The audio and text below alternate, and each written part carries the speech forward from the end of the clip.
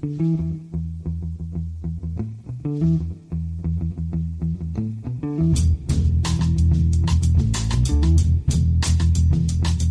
and welcome to The Price of Football, the show that looks at the money behind the beautiful game and has just realised that Palace's next match is against Brighton. I'm Kevin Day, occupier of football's moral high ground, and he is Liverpool University's Kieran Maguire, Brighton fan.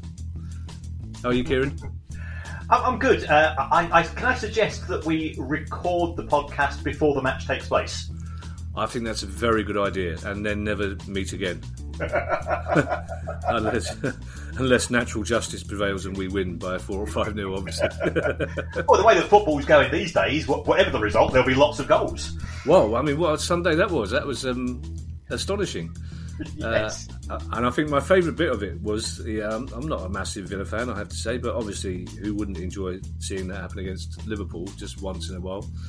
But at the end of it, as you know, Villa were trooping off in disbelief. Ali looked up, looked at the league table, and she went, "There you go, 12th. That's where you always are." She's quite right. Makes you realise the utter pointlessness of football. Really, just cut straight to 12th, basically. Now, anyway, Kieran, later in the show, we will hear how Bury AFC's first league game went. Because you'll remember, Kieran, we had Sani from the Out of Our League podcast a couple of weeks ago, who brutally used us to catapult his pod above us in the charts. He sent us a report from that game, which we will play later. Producer Guy says apparently I was all for the idea. I don't recall being all for the idea, but I'm just waiting for a phone call from Producer Guy to say, chaps, we've got some money in at last. I've decided to use it to sponsor Bury AFC. I think Kieran... He spoke to me about that. Did he not phone you as well? No. Oh, okay. We'll add that to the list. All I'm saying is I'll put it out there. I just think Producer Guy and Bury AFC need to get a room and just get it sorted. Kieran, it's news day, but first, Kieran, you naughty boy, you need to put Sheffield Wednesday fans out of their misery. And can I just say to all those Owls fans listening, Kieran didn't tell me what the news was either, so there was no point including me in your angry tweets. He just left you hanging. Said there was some news, couldn't say whether it's good or bad, but it probably wasn't good. So, and as you know, Kieran, a lot of Sheffield Wednesday fans have been metaphorically throwing gravel at your window on Twitter. So, what's it all about? Well, I'm actually going on Radio Sheffield immediately after we record this show. Are you sure that's a good idea? I've borrowed a tin hat. Right, the news is, and this news has actually now been revealed by Radio Sheffield. They had first call on this, so it was only right and proper to tease that there was news. Yeah.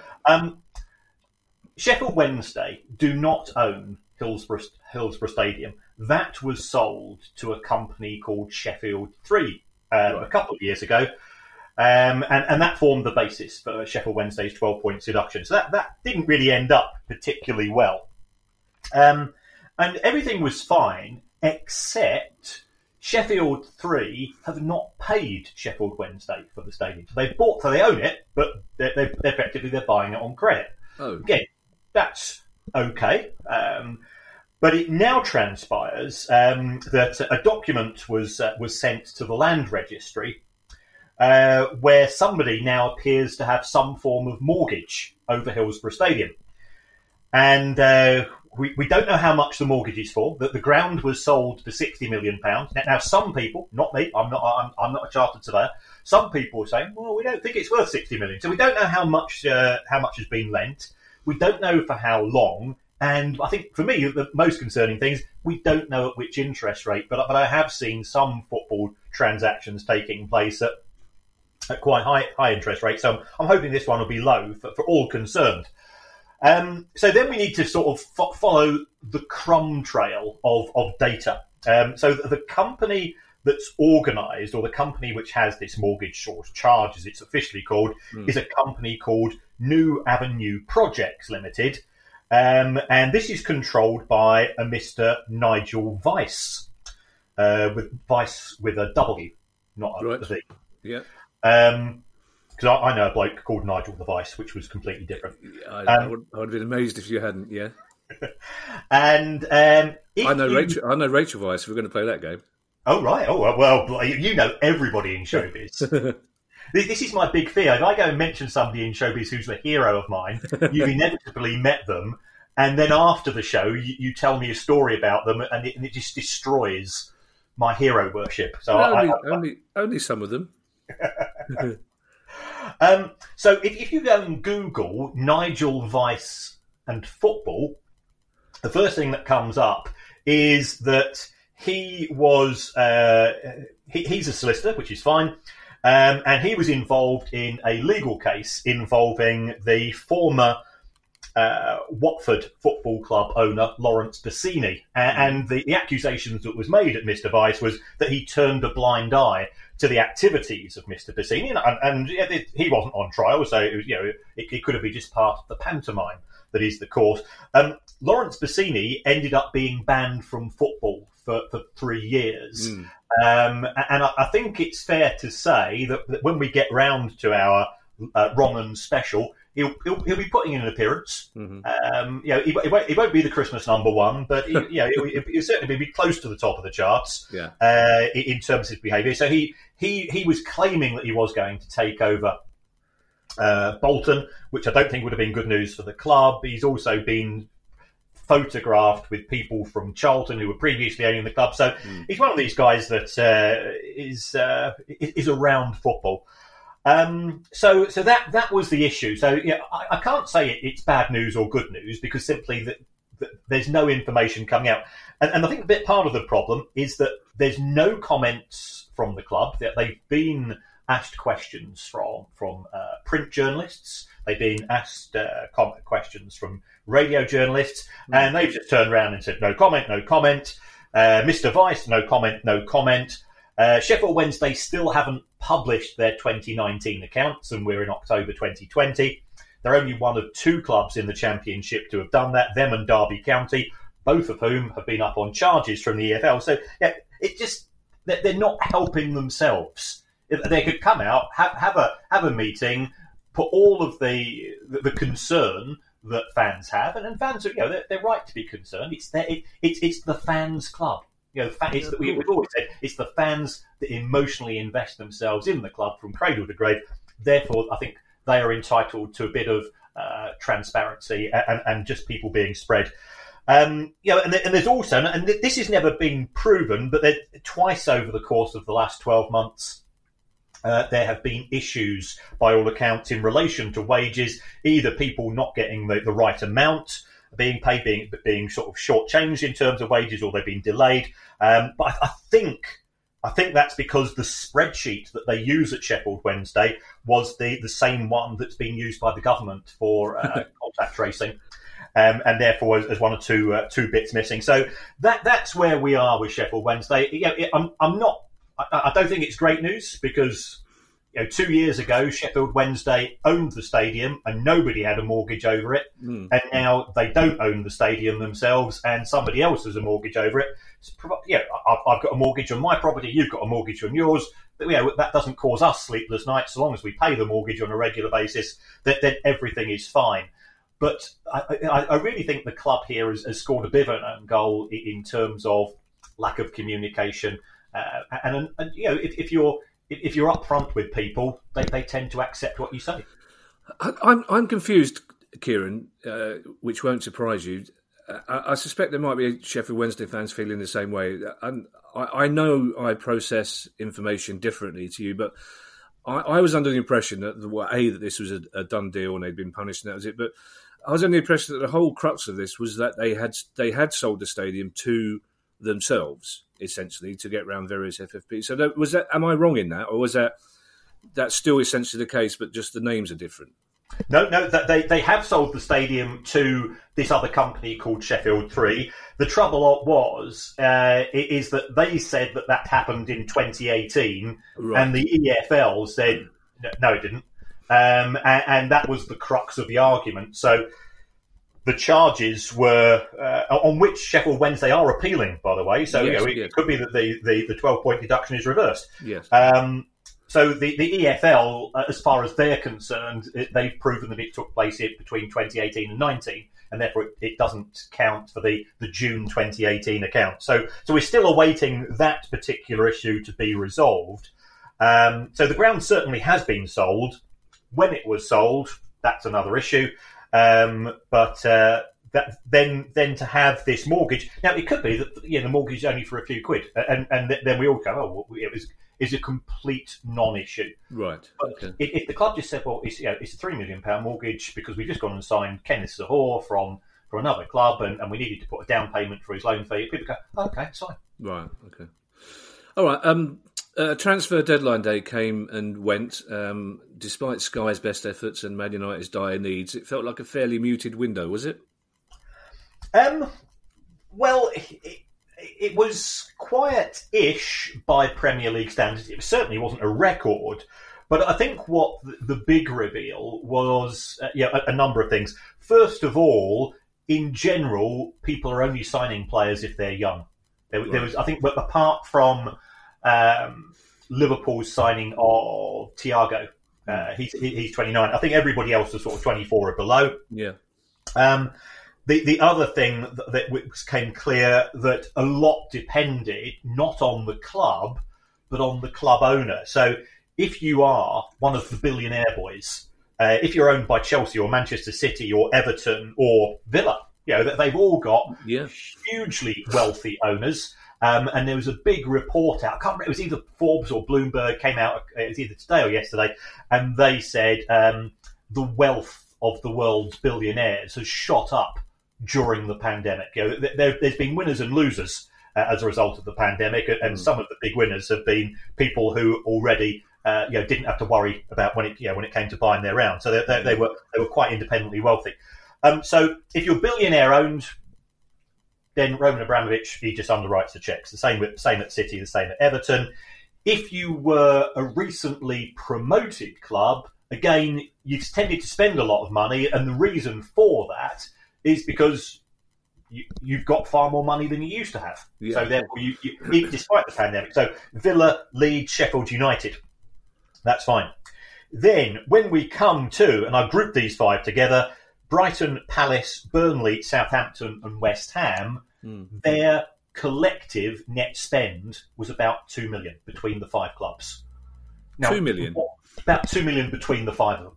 I think Palace's was negative and ours was negative. The others, I think Burnley spent £1 million, Southampton spent a wee bit, West Ham just about spent money. So it was pretty close to zero. So why is that? It's because those clubs are being hit by the pandemic to a much greater extent because they don't have multi-billionaire owners. And they've been in the Premier League for a few years. So therefore, it's not a case of replacing Championship players with Premier League players. It's a case of trying to ship Premier League players out, and nobody wants them a lot of the time, and replacing them with other players on Premier League wages. So I think that's the position. Overall, 1.25 billion spent gross by the Premier League. And then when you compare that to the rest of Europe, we see that the Premier League is miles ahead. Almost twice that of Italy, 3 times that of France and Spain, 4 times that of Germany. And part of that is to do with the fact that we've got these high net worth owners in the Premier League, and that doesn't tend to be the case on continental Europe. And also in Europe, that they don't have the TV deals that we have here, which are still supporting the market. Yeah, I'm struggling to see how Palace's was so low because we didn't get rid of anybody really, and we spent 20 million quid on Eze. So surely ours is a sort of plus 18 million spend, isn't it? Rather than a... Well, remember you sold Saul off. Oh, of course we did. I completely forgot. How could I forget him? Yeah, absolutely. Fair enough. Well, that's interesting. Well, that's also. Do you know what's interesting, Kieran, as well? Is it seemed to me, I'm going to get in trouble from Palace fans for getting sold off, but I wasn't. I'm definitely not the only one. Well, the manager forgot him as well. Well, exactly. Yeah, and I'm still not convinced we're actually getting any money out of that. So it seemed to me that most clubs, Palace included, which is miraculous for us, did their business very early on in the window, and we didn't see that frantic scramble that we normally see and that Sky loves to promote so well. Is that my mind playing tricks, or would there be a reason for clubs getting things done early, football reason rather than financial? Well, there's a football reason because the season started in September. Remember for the last couple of years, the transfer window was closed before the start of the season. So therefore, if you think about it, instead of having to worry about 38 league matches in over 10 months, you're thinking about 35 matches potentially over 8 months. So you want to get the players in before the start of the season. Because that's not coinciding with the closure of the window. Normally, you had to have the players signed, and then of course they've been in position to play. Now you want the players before the start of the first match, which was 3 weeks ago. Right. Okay. Well, still with the Premier League, the saga of the Premier League EFL bailout rumbles on. The Premier League are apparently, or reportedly, only offering £50 million to the EFL, and the EFL say they need 250. Yes. Now, I do have some sympathy for all parties here. I think that the Premier League, they're not totally insensitive, and they're aware of the issues that are taking place in League One and League Two, how those clubs have a disproportionate amount or much higher proportionate amount of their total revenue coming from match day. And it's normally £1 to £2 million per club. Yeah. So if that £50 million went to Leagues 1 and 2, that wouldn't cure everything, but I think it would certainly give those lower league clubs a lifeline. Yeah. The beef that the Premier League clubs have, and I think Steve Parish alluded to this in his article at the weekend, was that why should we help out those clubs? Because there was an article in one of the newspapers, the collective wealth of the 24 club owners in the Championship is £32 billion. Wow. So why help out a billionaire? Yeah. Can somebody give me a good justification of that? And that's a bit frustrating because remember we had Gary Sweet from Luton on the show a few months ago, and Gary, thoroughly good guy. He ticks all of our boxes. But he'll be honest, he's not contributing much to that 32 billion. He's been very successful, but he's in 8 figures rather than 10. Yeah. Therefore, it's causing an issue. So the Premier League saying, well, why should we help you out? You've spent the last decade living beyond your means. You're all being funded by billionaires, or a significant number of proportion of you being funded by billionaires. We've got our own problems. You go and sort out yours. So that appears to be the case. And on the back of that, and again, this is newspaper talk, so we don't know how true it is. The owners of the clubs in the Championship are, I think the technical term is seeing their arse, and they've been holding secret meetings, but that's what's called a WhatsApp chat. We have Price of Football WhatsApp chat meetings where all the stories that we can't put on the show go through. But that's not a secret meeting as such, and I think they are trying. One of the considerations is, do they break away from the EFL? Sign up with their own TV deal and effectively try to go solo and keep as much money as they can for themselves on the back of this, which clearly would be bad news for Leagues 1 and 2. So we'll have to wait and see on that. Well, also, have you seen the Let's Fan In petition? Yes. Yeah. 164,000 signatures. The one good thing we can say is at least the Premier League, the EFL, and the Football Supporters Association, who are the good guys anyway, they all seem to have come together with a view to trying to persuade the government to return to some form of matches taking place before crowds. It doesn't have to be across the whole country. There's no reason why you can't have local relaxation.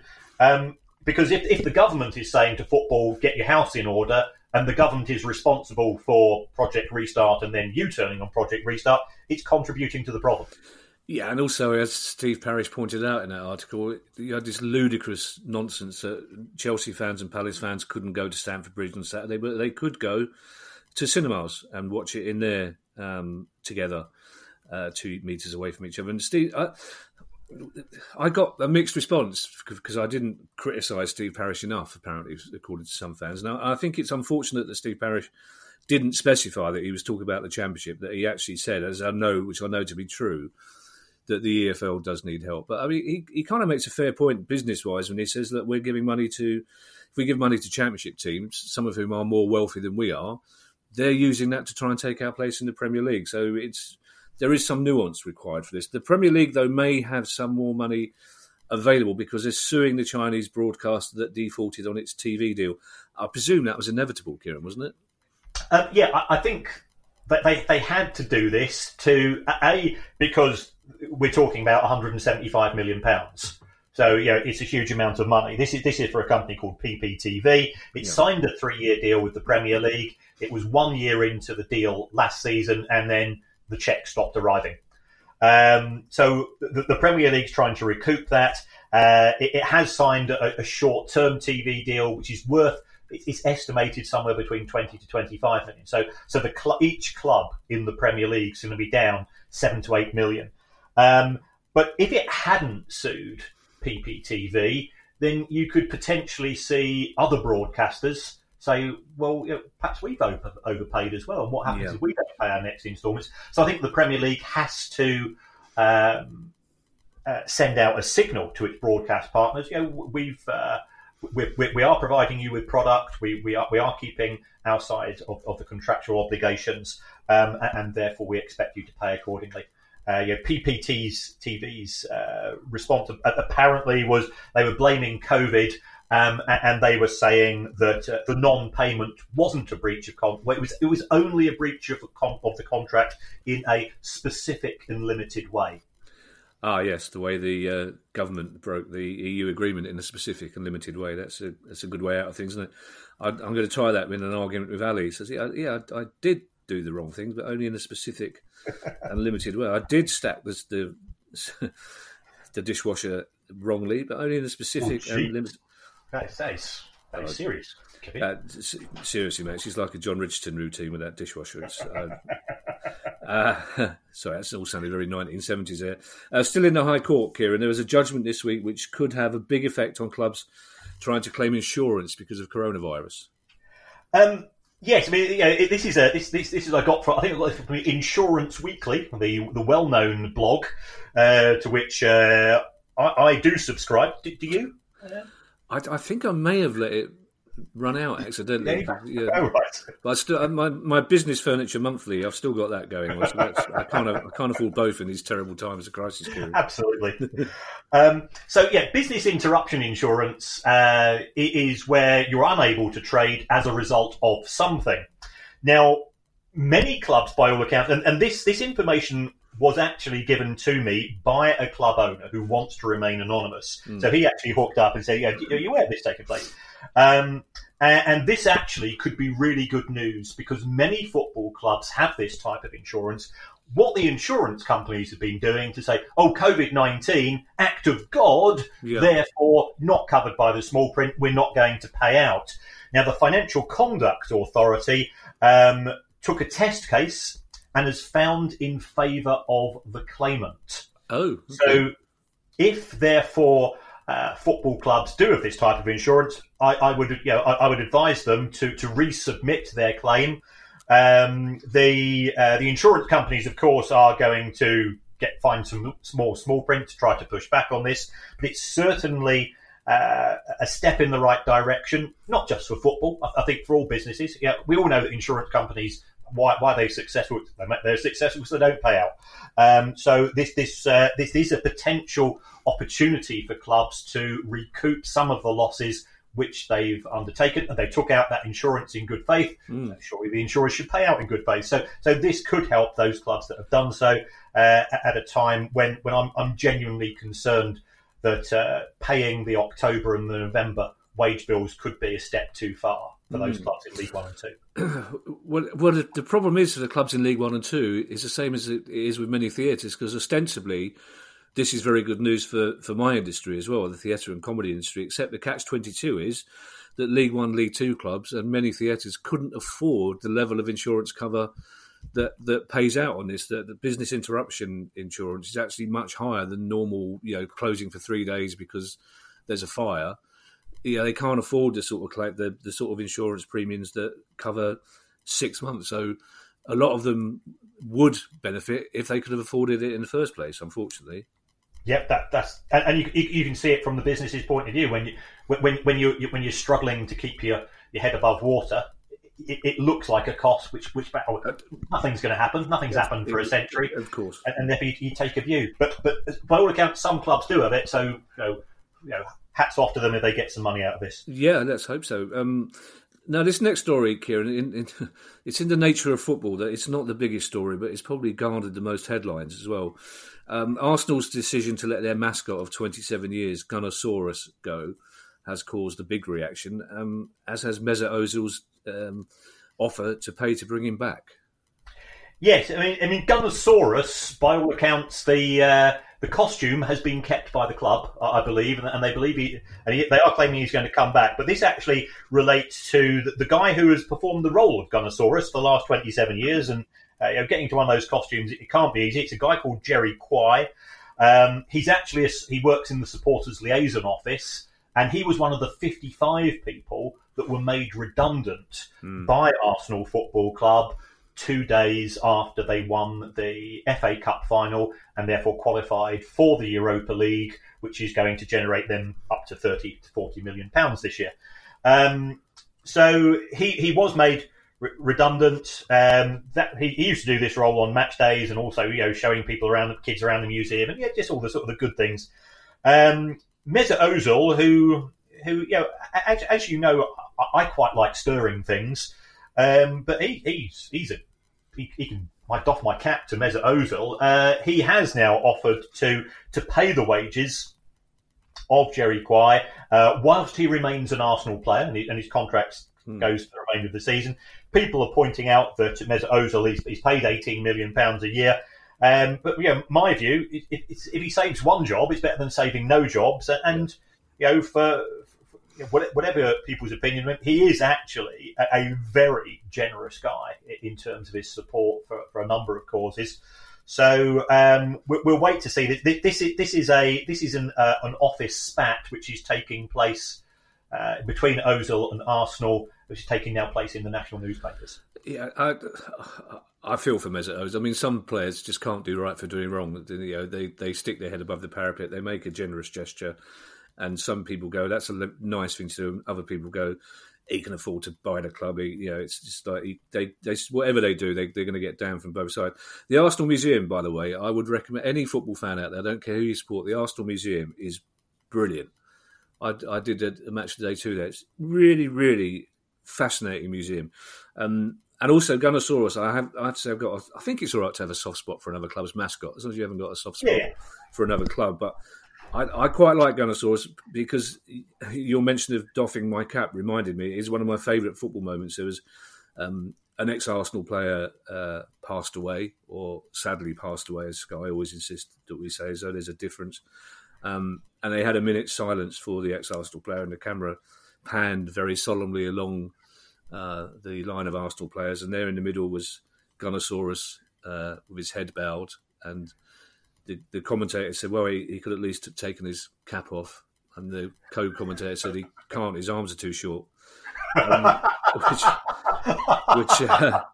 in the midst of a very sad moment, I'm afraid I reacted the way you reacted. This next story, Kieran, we have a few more stories to go before we get back to our love-in with Bury AFC. I think this story is a small story, but that will have some significance in the future because Manchester United sold more shirts with the names of Women's World Cup winner Tobin Heath and Kristen Press than any player in the men's squad after their signing was announced. I think that's very interesting.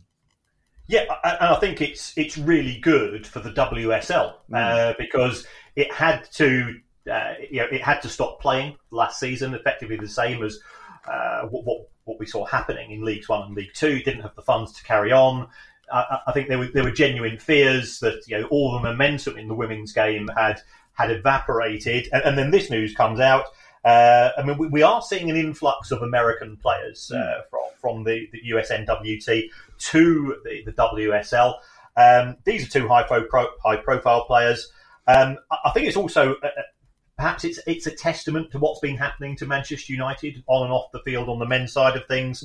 That these two players, Tobin Heath and Christian Press, have outsold Paul Pogba and Bruno Fernandes and Danny De Beek, or is that right? The new other guy that signed. You're the Dutch expert.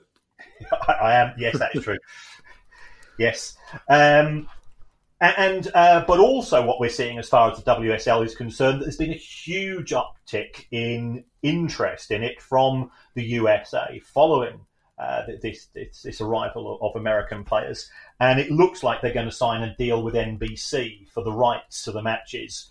That's great. And what we're also seeing is that I do think that players in the WSL, they are very good at the way that they utilise social media. Yeah. They really do interact with the fan base. And perhaps this is a sign of that starting to pay dividends. This episode of The Price of Football is brought to you by the AI-powered workspace Notion. What if you had access to tomorrow's tools today? In Notion, you do. It's the AI-powered workspace where any team can turn ideas into action. My career is sort of a bit like being a butterfly, and I'm always jumping from project to project. So therefore, Notion helps me from summarising meetings notes and automatically generating action items to getting answers to any question in seconds. If you can think it, you can make it. And Notion is for everyone, whether you're a Fortune 500 company or a freelance football finance lecturer. You can try Notion for free when you go to notion.com/priceoffootball. That's all lowercase letters, notion.com/priceoffootball, and start turning ideas into action. That's notion.com/priceoffootball. Hi, I'm Steve Lemack, and every week I'm joined by Music Ally's Head of Insight, Stuart Dredge, on The Price of Music, the weekly podcast all about the money behind the music industry. In each episode, we discuss the very latest goings-on in the music business and dig into the finances behind the big stories. So whether you're a music lover who just wants to know more about what really goes on in the industry, or you're an aspiring musician, manager or label owner who wants some inside knowledge on how Spotify's financial model really works, or what the future holds for independent live music venues, this is a show for you. Subscribe to The Price of Music in your podcast app now. See you soon. Well, this is why I think it's significant, Kieran, and this is, again, it's purely anecdotal. I think I've spoken to a lot of male football fans who love their club and will never stop going to see the men play football, but they're starting to see an authenticity, I think is maybe the right word, in the women's game that they haven't seen in the men's game for quite some time, and an enjoyment. Like my mate Chirpy, it's not an ironic nickname, he is Chirpy. Is a Palace fan. His two girls, they play football for one of the Palace's junior teams, but they love going to see the Palace women play. And Chris says Chirpy says it's just a more enjoyable experience in a way. It's more relaxed. It's kind of more fun. And I think increasingly football fans are catching on to the fact that the women's game is very, very high quality, but also is more accessible. It's cheaper. It's friendlier. It's certainly better for youngsters to go and see, because even if there's no trouble at a game, and there very rarely is, it's still quite intimidating to be walking up the street with 25,000 nearly always blokes, and it's a different environment. And I think it's a really good sign that Tobin Heath and Christian Press are selling these shirts. Yeah, fantastic. And it's good that Manchester. It took them a hell of a long time to form a women's team, but they do seem to have embraced it. There's genuine competition at the top of that league. You've got Manchester City, Arsenal, Chelsea, now Manchester United as well, and London derbies are. They're getting decent. Well, they were getting decent crowds last season. I guarantee they get fantastic crowds if they're allowed to attend this year. Yeah, I agree. And just down the road from Manchester, Macclesfield Town Stadium, I've loved the name, Moss Rose, has been put up for sale on Rightmove. Yes, yeah. it was quite emotional seeing it go up. They started off, I think they were looking for 750 grand. That was very quickly reduced to 500. Now, I've just been on Rightmove again, and it now says that the property has been removed. Oh. Now, that could be because it's been sold, or it could be that the weight of interest on social media and the comments has meant that the prospective sellers have decided we want to get out of this. So, in respect of Macclesfield, they're not yet dead, but they are 4-0 down in the 93rd minute of a game. That they might still be holding on, but I think we've got to be realistic that the word Macclesfield, when it comes to football, is going to have to take place through some form of Phoenix club. It was sad. It was just so sad seeing it, because I've been there as an away fan. I've been there because I used to live local to the place. And Mr. Al-Qadi, the owner, of whom nothing has been heard since the demise of the club, should hang his head in shame. Yeah, I always find it incredibly poignant when you see photographs of old stadia. But you say prospective sellers. Presumably that is Mr. Al-Qadi is the prospective seller, isn't he? There's nobody else involved. No, because the club has been wound up, he will have lost his powers of control of the company, and now it will be the official receiver or the liquidator or somebody of that nature who is responsible for selling the assets of the business. Oh, I see. And do they take the first bid or the highest bid? What's the process involved there? They will take the highest bid. Everybody's been sacked, so they've got no obligation from a perspective of trying to preserve jobs. It's all about generating as much money as possible. And presumably they've got no, I don't know what the right word is, moral qualms about who they sell it to or what happens to it afterwards. They're not selling. They could sell it to Steve Dale if they wanted to. Oh, Christ. And not far away from Macclesfield as well, the new parent company of Wigan Athletic has been created. Yes, so we were aware that a deal has gone through. The administrators have been reluctant to name the new owner, but a company called AFC Wigan has been formed. Then, sort of again, doing a bit of ferreting around, I did find on one of the business newspapers that the new owner is in fact a guy called Jose Cristo. He's Spanish. I think the most interesting thing about him is that he is the nephew of a circus performer, of a lion tamer, in fact. Wow. That adds to the skill set of people in the EFL. Doing a bit more digging in about him, and God bless Google, by the way. He has previously owned two Spanish clubs, Albacete and Castellon, which were third division clubs in Spain. He probably bought them for a wee bit less, but not that much less than I suspect he's paid for Wigan. He's not yet passed the owners and directors test, but we're awaiting the results of that. My concern about him, and this could be certainly misplaced, because I've got no indication that he's a wrong one, of course, is that looking at his experience at Albacete and Castellon, I describe him as a flipper, a bit like my Russian girlfriend. And he therefore buys the clubs, runs them for a couple of years, and then sells them. So whether he's in this for the long term is uncertain. And the reason why we used to refer to my Russian girlfriend Slipper, because she used to be an Olympic gymnast. Did she really? Yeah. Yeah. So she. Oh, no, I can't even bring myself to say it, but that's a new detail to that story. That's very good. I met a lion tamer once. This is a true story. I asked him what the secret to lion taming was, and he said, make sure they're about 45 years old. Right. Basically. So this is not necessarily a bad thing, though. I mean, if we see TV programs where people buy houses, improve them, and then sell them for a profit. So, I mean, if he's buying the club, investing in it, and then selling it at a profit, that's not necessarily a bad thing for Wigan fans, is it? No. If he can turn the business round and sell it on a profit, loads of people do that. It is, as you say, it's a type of thing you normally expect Dion Dublin to be talking about. Is it Holmes Under the Hammer? Yes, it is. Yeah, he's got a strange. Yeah, he seems to have a strange obsession with stairs as well. Yes, he always seems to mention it's almost like he can't believe there's another way of getting from floor 1 to floor 2. Well, there is. It's called a lift. Yes, that's what you just kind of think that he's been brought up somewhere that's only got a lift.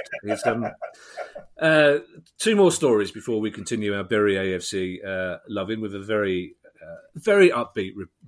I'm being unfair because it is a lovely upbeat piece of radio. Birmingham Sports Holdings, the Cayman Island registered Hong Kong Stock Exchange listed parent company of Birmingham City, have published big losses. Yes, so they lost around about £38 million in 2019-20. Now they did recoup some of that from player sales. This is for this Birmingham Sports Company Holdings. It also owns some property in Cambodia, which it's made some money from. Those are sizable losses, but could have been worse. What concerned me most of all was the amount of borrowings. They shot up hugely to around about 48 million, and this was pre-COVID, and they're borrowing at around about 8%. That's not great. But the parent of the parent, which is called the Trillion Trophy Company, it said it is confident that it can see out COVID. So whilst the losses aren't great, if it's got the cash to let Birmingham survive, and it should do, because remember they've sold Jude Bellingham since those accounts were announced. So the club should be in an okay position, assuming we get rid of this cursed disease, and let's say in the next 12 months. Yeah. And Birmingham are in good company because Barcelona have also published their latest accounts. It says here in brackets, Guy has put, not pretty. No. Huge losses at Barcelona, 100 million. Some of the things was concerning. The revenue was down quite a bit, which you'd expect, given the size of the stadium. But there was mention in the accounts that some commercial deals had been cancelled. Sponsors are pulling out. Now, if sponsors are pulling out of their contracts with a club like Barcelona, then the clubs who are in League One and League Two, you can imagine what's happening to them. Barcelona's net debt has doubled to 488 million euros, wow. But it's still committed to a ground expansion. It's going to spend the thick end of €1 billion trying to expand the ground. There's also been stuff that it's trying to force through pay cuts, which I think you can do under certain elements of Spanish law. So this could be a way of getting rid of some of those players who the club doesn't want to keep. Clearly, Lionel Messi is not among that. Yeah. But they also understand that the club president, he's been coming in for a lot of stick, and I think that they've now gone through the threshold at which a no-confidence vote can take place. So I think things could be quite rocky there. I mean, Barcelona, we were talking earlier about how little money had been spent in Spain, and Barcelona, I think, only signed one player this summer because they don't have the money to do so, and I think they've been trying to sign some others, and they've simply have been rejected because they don't have the finances. Well, we have a lot of listeners in Spain. We've got a lot of listeners all around the world, so if any of them can shed more light on Spanish law, business law, football law, we're always willing to be advised, which is a note in general, I have to say. I mean, if we mention a club in your country and you think that we need more details or we've got something wrong, by all means, please tell us. We're always keen to learn. Now, Kieran, as we know, Bury AFC played their first ever league game at the weekend, and Sani Rudravajala, one of the hosts of BBC Sound's podcast, Out of Our League, was there. He's a good friend of the show, following his interview with us a couple of weeks ago. And Sani, I beg your pardon, Sani, sent us back this report.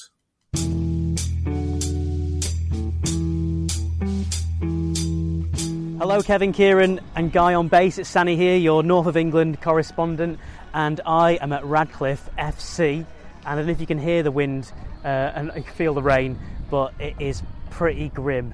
But we're here for Bury AFC's first ever league game. It's against a team called Steeton, which I've never heard of, but Google Maps tell me they are just north of Bradford.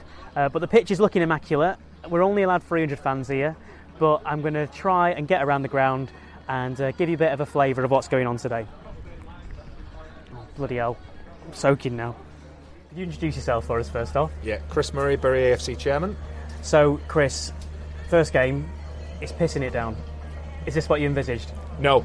I envisaged an August start, glorious sunshine, and 2,500 people in the ground. But unfortunately, the way of the world at the moment means that it's start of October, and it's raining, and it's only 300 people on the ground. What's the mission for Bury AFC this year?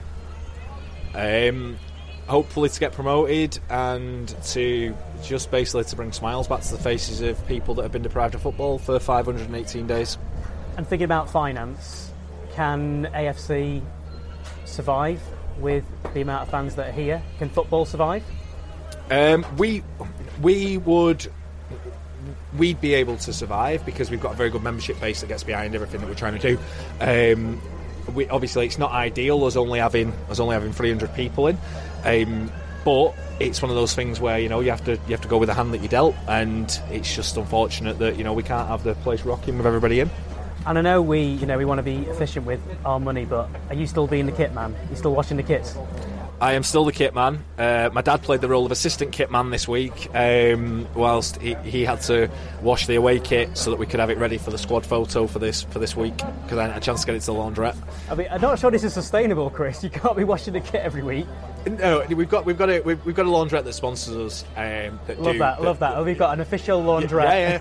Yeah. But the lad whose laundrette is, I'd not been able to get in touch with him all week. So I just said to my dad, do us a favour. Do you fancy just washing this for us? This is the glamorous side of being a football chairman. Yeah, exactly. I mean, like today, I had the match balls, home kit, away kit, the manager's gears for on the touchline, and all the stadium jackets, all different things like that in my car. My little C3 look rammed. Well, good luck to us all. Cheers, thank you Let's very see much. What happens. Yeah, right. Else. What's your next thing you got to do now? Get a burger. So just for you boys, Kieran, Kevin, Guy, it's the first whistle of the first game of Bury AFC. In your own time!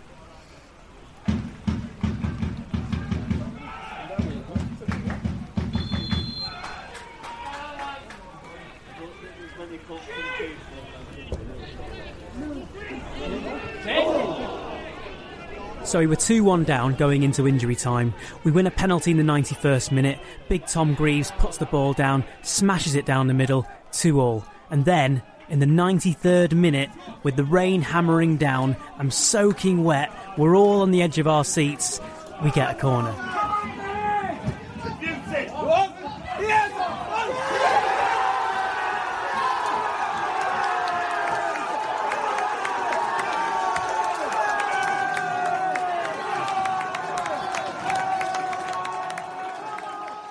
Time, Bury AFC 3, Steeton 2, 2 last-minute goals.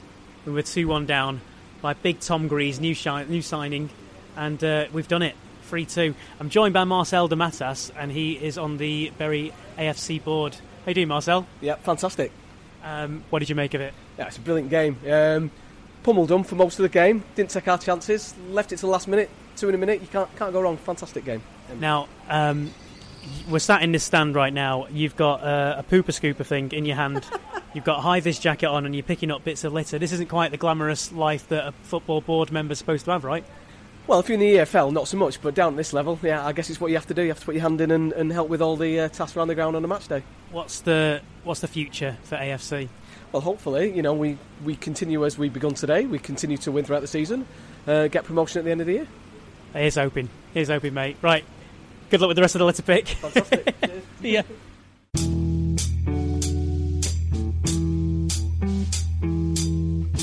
Yes, it's nice to have something upbeat, isn't it, Kieran, on the show? Yeah, and a happy end. What a happy ending as well. We've both been to matches. 93rd minute, nothing beats that, does it? Yeah. Can you not say happy ending, Kieran? Because you make it sound sinister. I think happy finish is sinister. Well, is it?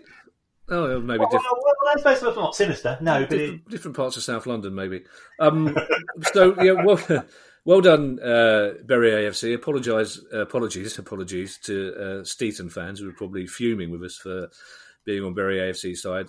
But yes, it is good to hear people. It's actually good to hear people at the football. And I know you've been going to non-league games, Kieran, and a young friend of mine sent me a photograph from a game at Merston last night. And it's just really, really lovely to see people at football grounds. And hopefully the government will see sense and let us back in sooner rather than later. Now, don't forget, if you'd like to support the Price of Football, you can do so by visiting supporter.acast.com/Price of Football, or you can just click the link in the Acast app. A big thank you to everyone who has supported us so far, including, and this is not the whole list, I have to say, Kieran, Producer Guy has come up with this list. Many, many people have, but Producer Guy has picked out one or two of you for supporting us, and we'd like to thank all of you who have done.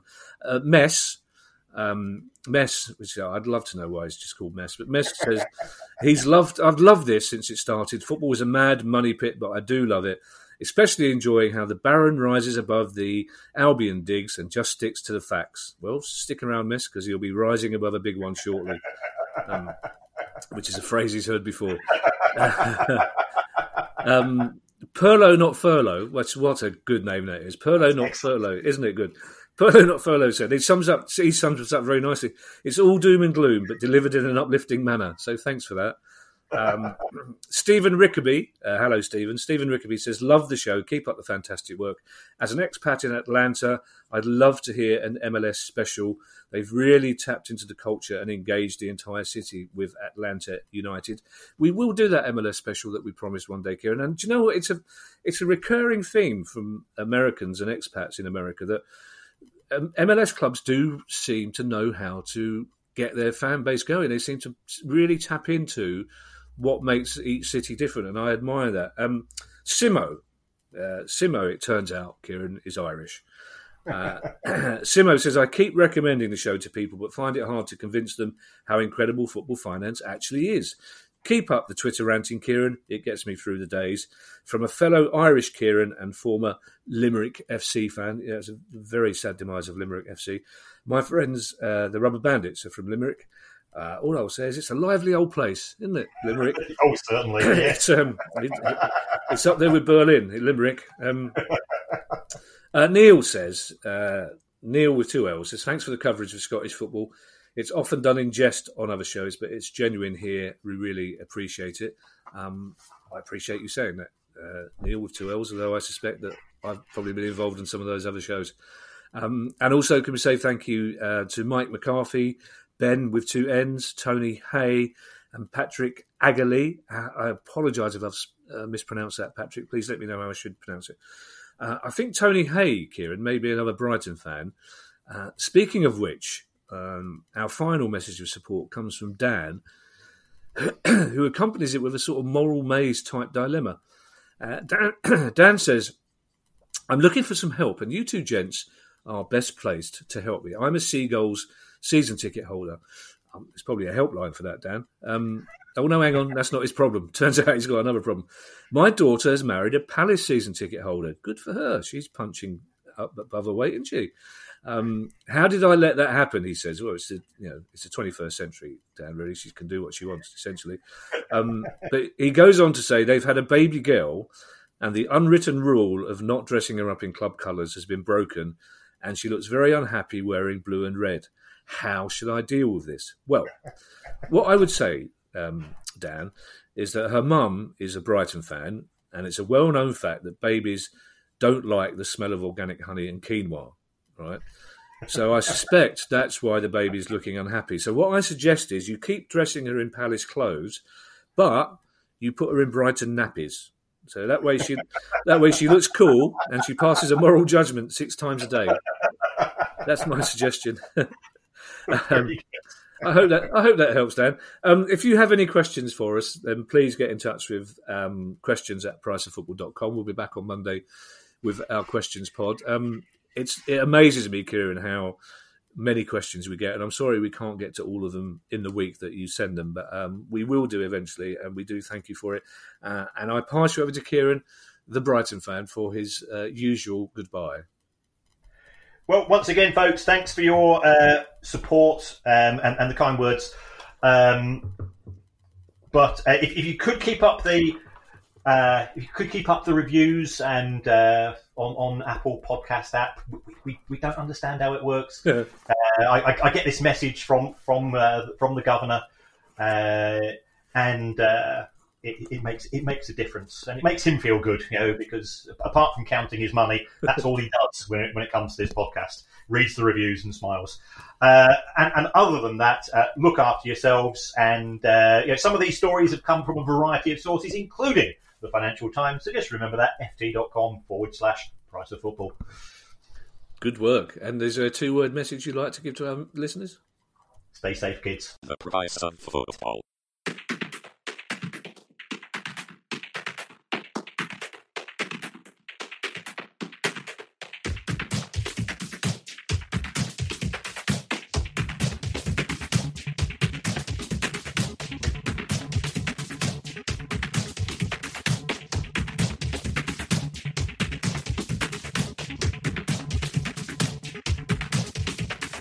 The price of football.